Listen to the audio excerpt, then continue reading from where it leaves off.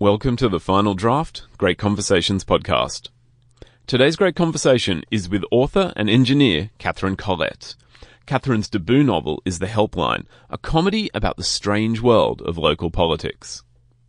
I'm Andrew Popel, and every week I speak with an Australian writer and explore their books, writing and their literary culture, broadcasting Final Draft from the studios of 2SER in Sydney. Now, the Great Conversations podcast lets me enlarge that discussion and get behind the scenes of the book, explore the issues that it's addressing in our world. Before we dive into The Helpline, I want you to help me share great Australian writing with the world. If you're enjoying the Great Conversations podcast, can I ask you to share it with two friends? Maybe it's a podcast lover, maybe it's a book lover. When you share it with them, you're increasing the circle of people that love Australian writing. You're going to have new friends to discover and talk books with. Now, The Helpline introduces us to Jermaine Johnson. She's great with numbers. People, however, that's another matter. When Jermaine finds herself out of work, the last thing she expected was to end up working the Senior Citizens Helpline. But the mayor's just given her a special project, and her hero, a disgraced Sudoku champion, has taken a particular interest in her work. How bad can it be? Join me as we discover the weird world of local politics in The Helpline. I am very fortunate. I'm joined in the studio today by Catherine Collett. Catherine is a writer and an environmental engineer, and today we're going to be discussing her debut novel, The Helpline. So, Catherine, welcome. It's a pleasure to welcome you here to 2SER. It's a pleasure to be here. Thanks for having me. I want to give people the setup for The Helpline, because I think you really need to have to understand a little bit of Jermaine Johnson to know what's going on. Now, The Helpline, it introduces us to Jermaine Johnson at a low ebb in her life. Having lost her job as a senior mathematician, she's struggling for purpose. A job on the Senior Citizens Helpline just was not on the cards. But Jermaine she's quickly drawn into the machinations of local council by the mayor and a disgraced Sudoku champ. And she finds herself at odds with the local seniors centre. Okay, so here we are. Jermaine does not sound like the person who's going to untangle this. And look, the intricacies of this plot, they sort of set up, and for me, they signalled the heart of The Helpline, and that was relationships. Jermaine's a mathematician, and that's her approach to life. But I found that you clearly wanted to signal and explore the limitations of sort of a formulaic idea about how we relate to each other. Yeah, it's true. I guess I see Jermaine. So she's a mathematician. She would probably correct me and say she's a senior mathematician. But not a statistician or an actuary. No. So I guess she's someone who at the start of the book is very ambitious and very alone, and then through the course of the novel becomes less ambitious and less alone. So it is a book about social connection. I suppose on the blurb, or the way that I describe Jermaine is she's great with numbers, she's not great with people. So having her forced into a situation on a helpline where she has to help people, she's pretty unsuited to that kind of a job. Yeah, I'm interested in the word you use there, ambitious. At the beginning, she's ambitious, but she becomes less so. And that strikes me as an interesting take. Now, it's your book. You can have whatever take you want. But there is certainly something about the experiences Jermaine goes through where she has to take on different ambitions, I found. And in fact, the reason she's avoided them so far is almost the ambition was too large for her. She was afraid, in fact. Yeah, I think that saying big fish in a small pond is something I think of when I think of Jermaine. Only Jermaine is, she has this compulsion to be the best, but the reality is she's not very good. So she's more like a medium-sized fish that is just searching for a puddle. So that, that's kind of her best case scenario, really, in life.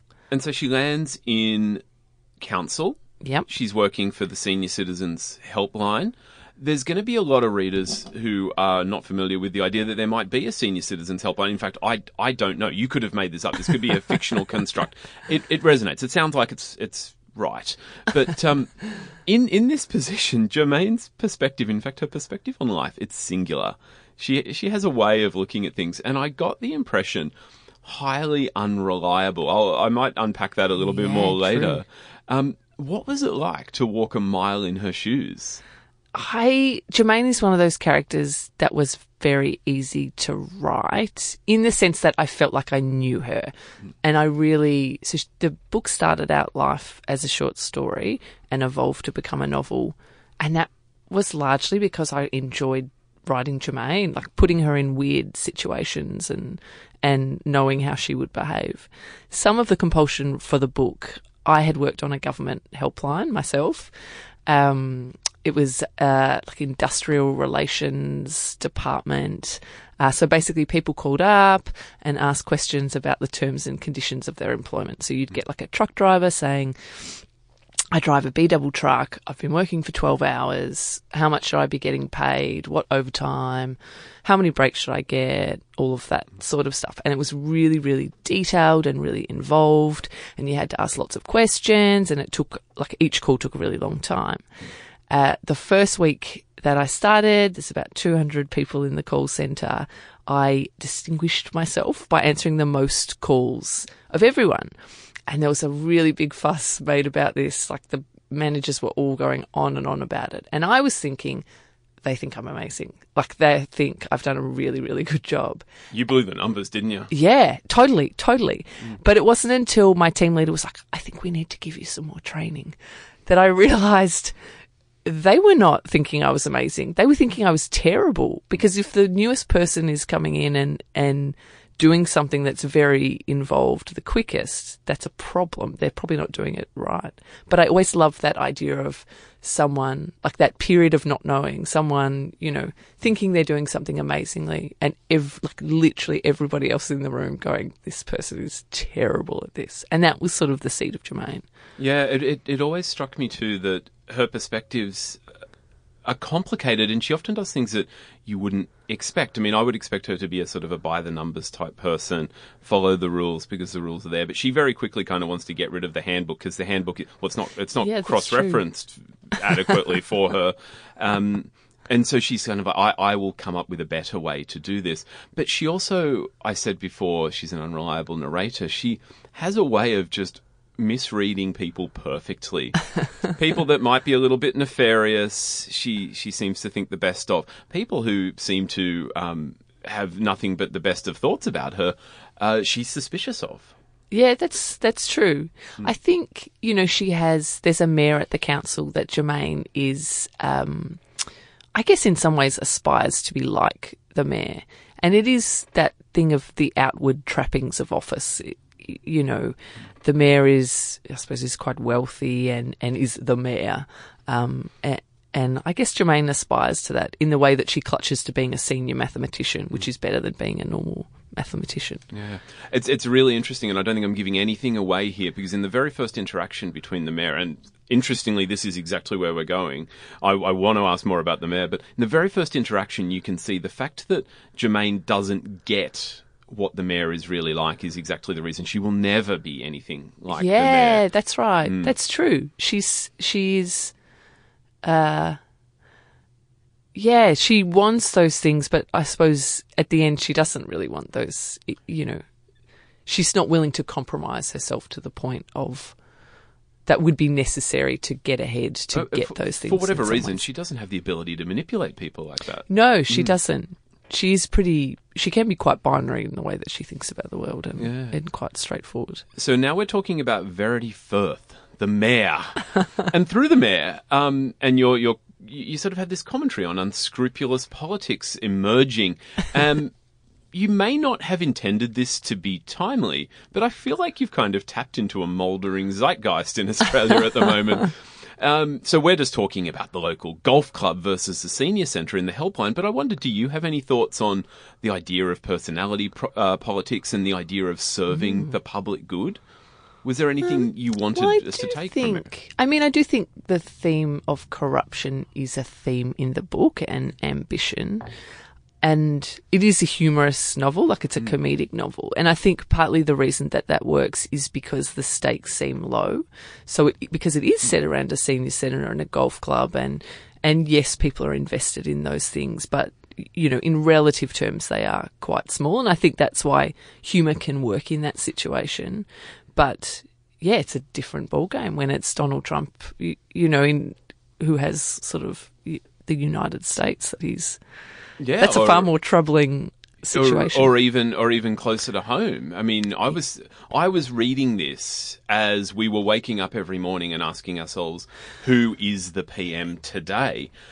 And you're right. When the stakes seem small, we say things to ourselves like, "Well, it matters, but it's not." It's not the end of the world, but you very much there's an arc to Verity's character where we learn that the rot sets in early, but it doesn't stop people necessarily wanting to move higher up. And I think it is a book that essentially has a happy it's a happy ending kind of a book, but I think I remember being taught about endings in a creative writing course at RMIT, and even for a happy ending you need a bit of bad, and for a sad ending you need a bit of hope. And I think without giving too much away, the people who do the wrong thing don't necessarily pay the price for doing the wrong. They don't necessarily get ahead, but they're also not. Which I think is sometimes true in the world. And I don't want to take anything away from the comedic value, but I think fans of the Helpline are now asking themselves, should we be checking on senior citizen centres in Peter Dutton's electorate?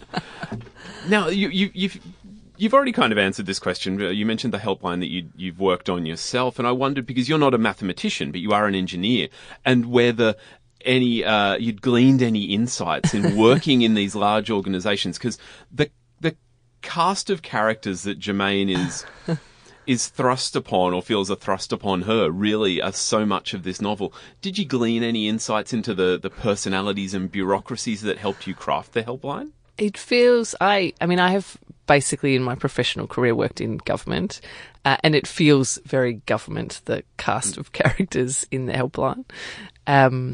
But I guess the concept for the story came out of, I work as an engineer, I work in sewage planning, but for a while I got a job working in a council, and I worked with a woman who looked after senior citizens centres. And it was through her that I met the president of this local senior citizens club, who was just, a bit of a nightmare, a really problematic sort of a person. I'm losing the question. I'm just thinking, what is it about these spaces? Because I remember my mum and dad, they loved like Yes Minister, Yes Prime Minister. Everybody loves The Office. We just fight about whether the British or the American version is better. These spaces, when you walk into them, do not seem like the site of drama, but they are. Yeah, okay. So I think the beauty of The Office as a space is it brings you in contact with people that you won't necessarily encounter. And that's probably particularly so in a council setting where you have people from really different professional backgrounds working together. There's a plot in the Helpline that relates to biscuits, basically. And I had worked in a council. The first week that I was there, there had been pretty major cuts to rates and things. So healthcare services, aged care, lots and lots of services were cut. And there was a bit of grumbling internally about that. But when the cuts extended to the catering budget and the biscuits were removed from the communal tea room, there was outrage. So I think it comes back to those. It is the small things that affect us in life that I think sometimes we're the most passionate about, and a lot of those bigger things go unchecked. So what affects you in your day-to-day is the politics over, the food thief in the fridge. That's something that gets people. You clearly had your name written on it. Exactly. And you can see a workplace can be really antagonistic if there's heaps of, everyone is labelling their food and claiming to have licked the butter or, all of this sort of stuff. It says a lot about a workplace, Dear listener, you just know that Catherine's got a story there. I'm not sure if I should ask. I want to keep going with this psychology of the workplace because, Germaine, she suffers for her analytical outlook on the world and no more so than from the barbs that she gets from her mother. But I thought there was something almost Shakespearean about each of the cast. They each sort of seem to have, it's dramatic to say a fatal flaw, but I've already said Shakespearean, a fatal flaw that they ignore to their personal detriment. These are the characters that we love as well as the characters that we hate. I wondered then, do you think we can pop psychologize everyone else so much better than ourselves. I'd say that's true. Like, I think if you've spoken to people that have done therapy, and if, they've gone on a long journey with that and can say, oh, well, this is my fundamental issue, or, I'm like this is sort of aspects of my personality. It is in no way surprising to the listener generally. I think actually we get a really good sense of people off the bat, but whether or not people themselves are as self-aware. But some of those, like, there are really fun characters to write. Sharon is Jermaine's mum in The Helpline and Eva. And some of the characters that I can really see and feel are exactly like that. Like, you can feel the thing about them that is sort of the most irritating, but they can't see it whatsoever. Like, it just seems the most obvious feature of their personality, but they're like walking around with a hat on and have no consciousness of that. Sharon, for example, I mean, she is a dyed-in-the-wool lefty. She's very involved in things, and I got the sense she almost thinks that her barbs will help Germaine. They will be the thing that pulls her out of her situation and makes her realise. And we have these harrowing moments, and I want to come to this, where Germaine is thinking, well, I'm still holding on to this one time I thought I had your approval. And I mean, this is meant to be a comedy, but Germaine's character arc had, for me at least, these incredibly somber scenes as she struggles to come to grips with this new way of thinking about the world. She moves from the ambition you described earlier to what is a different kind of ambition. She can also be really tough on people, perhaps without realising it. Were you ever unsure of where Germaine might end up? You mentioned before happy endings need a little bit of sad and vice versa. Yeah. I think I always knew where she would end up. But I always wanted that to be a struggle. I didn't want that to be... Because it's like the enjoyment is in the struggle, the feeling of not knowing.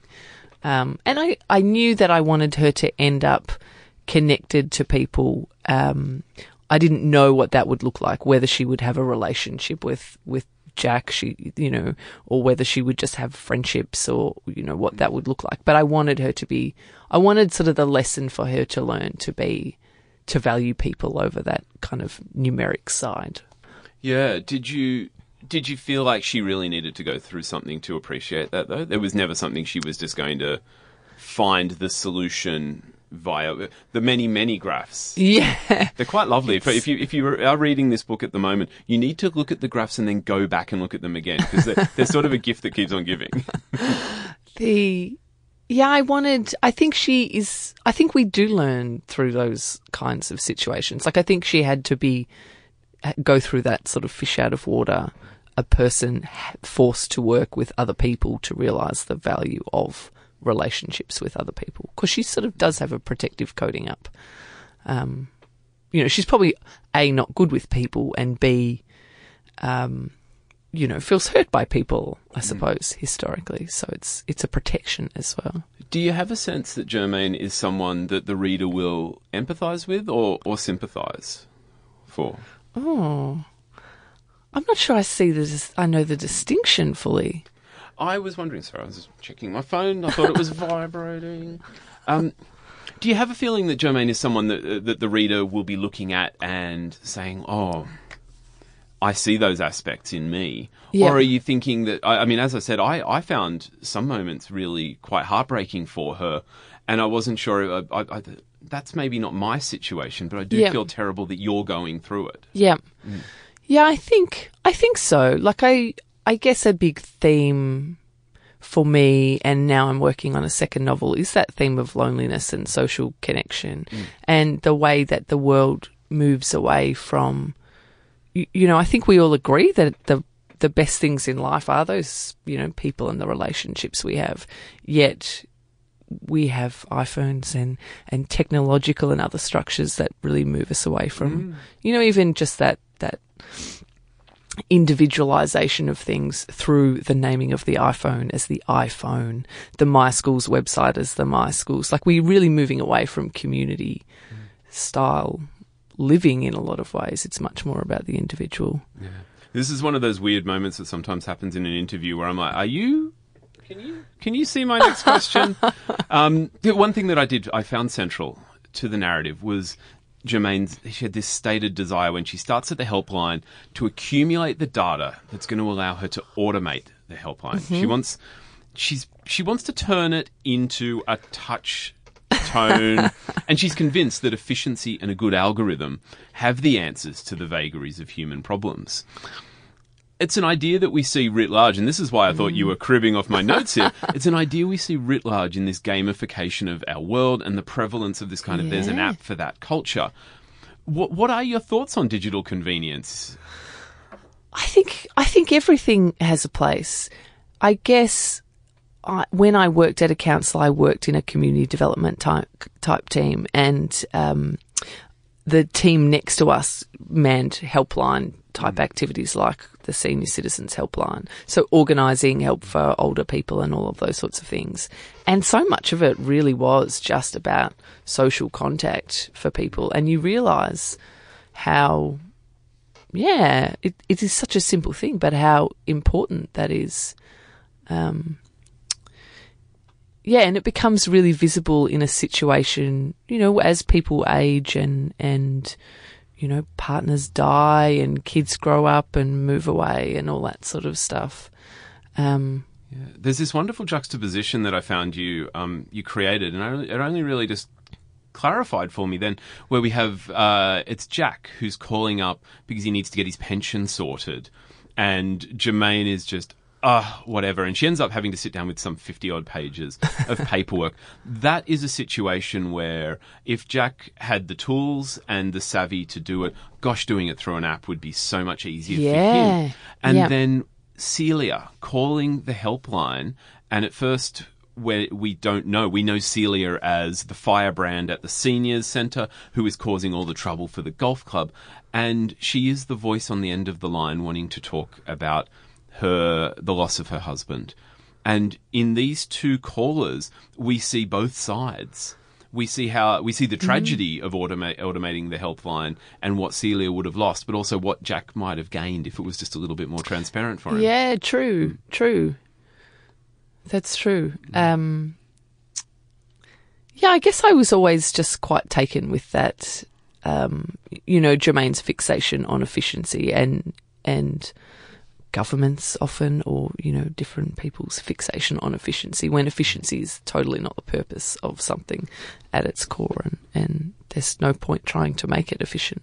I'm speaking with Catherine Collett, and we are discussing her debut novel, The Helpline. It's a comedy, but you might be forgiven because a lot of my questions have delved into the serious side of things, and it is important that we do end on a big note, and I hope I haven't left the most serious till last because we've been ignoring the elephant in the room. Germaine is obsessed with Sudoku, and she runs into Incognito, her disgraced hero who was a former Sudoku champion. I remember puzzling fondly over Sudoku at uni. Why though? Why Sudoku? What? I quite like Sudoku. Sudoku's really hard, and I also like those, worlds where people are obsessed about really obscure things, and the idea of competitive Sudoku I just find amusing. I could have Googled this, but it's more fun to ask. There's a whole mythology around the Sudoku championships, and Germaine's a bit of a stan for the whole situation. Does it really exist? Is this there is competitive Sudoku. There's a World Puzzle Federation that does do competitive Sudoku.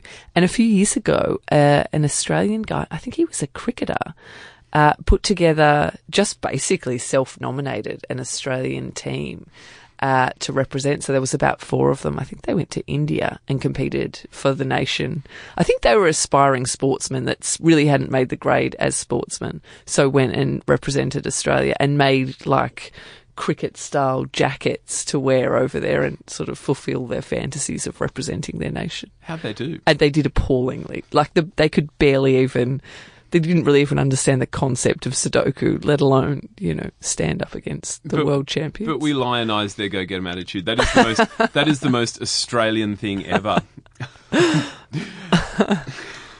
Where do we go from here? Yeah, exactly. I am speaking with Catherine Collett. We are discussing The Helpline. It is a wonderful exploration of an individual, but also relationships. Unless you work in council, and then you might just think it's vaguely libelous. And all angry Sudoku fans can tweet us at Final Draft 2 SER. Catherine, I want to thank you so much for coming in. Thank you for having me. It's been an absolute pleasure. That's it for this great conversation with Catherine Collett. Catherine's debut novel, The Helpline, is out now through Text Publishing. Great Conversations is recorded on Gadigal land of the Eora Nation at 2SER's Broadway studios in Sydney, Australia. The show is produced and presented by Andrew Popel. If you're enjoying Great Conversations from Final Draft, hit subscribe in iTunes or wherever you're catching your podcasts. And look, if you do so, you receive a new podcast episode. It's delivered straight to your phone every week, including all the bonus material that I periodically release. Don't forget to share this podcast with 2 book-loving friends. And if you're enjoying it, please rate us. It really helps people discover Australian literature from wherever they are. If you want to keep up with the latest books, writing, and literary culture, you can follow us on Twitter, Instagram, and on Facebook. Just look for @FinalDraft2SER. My name is Andrew Popel, and I will be back next week with more great conversations from Final Draft. I'll see you then.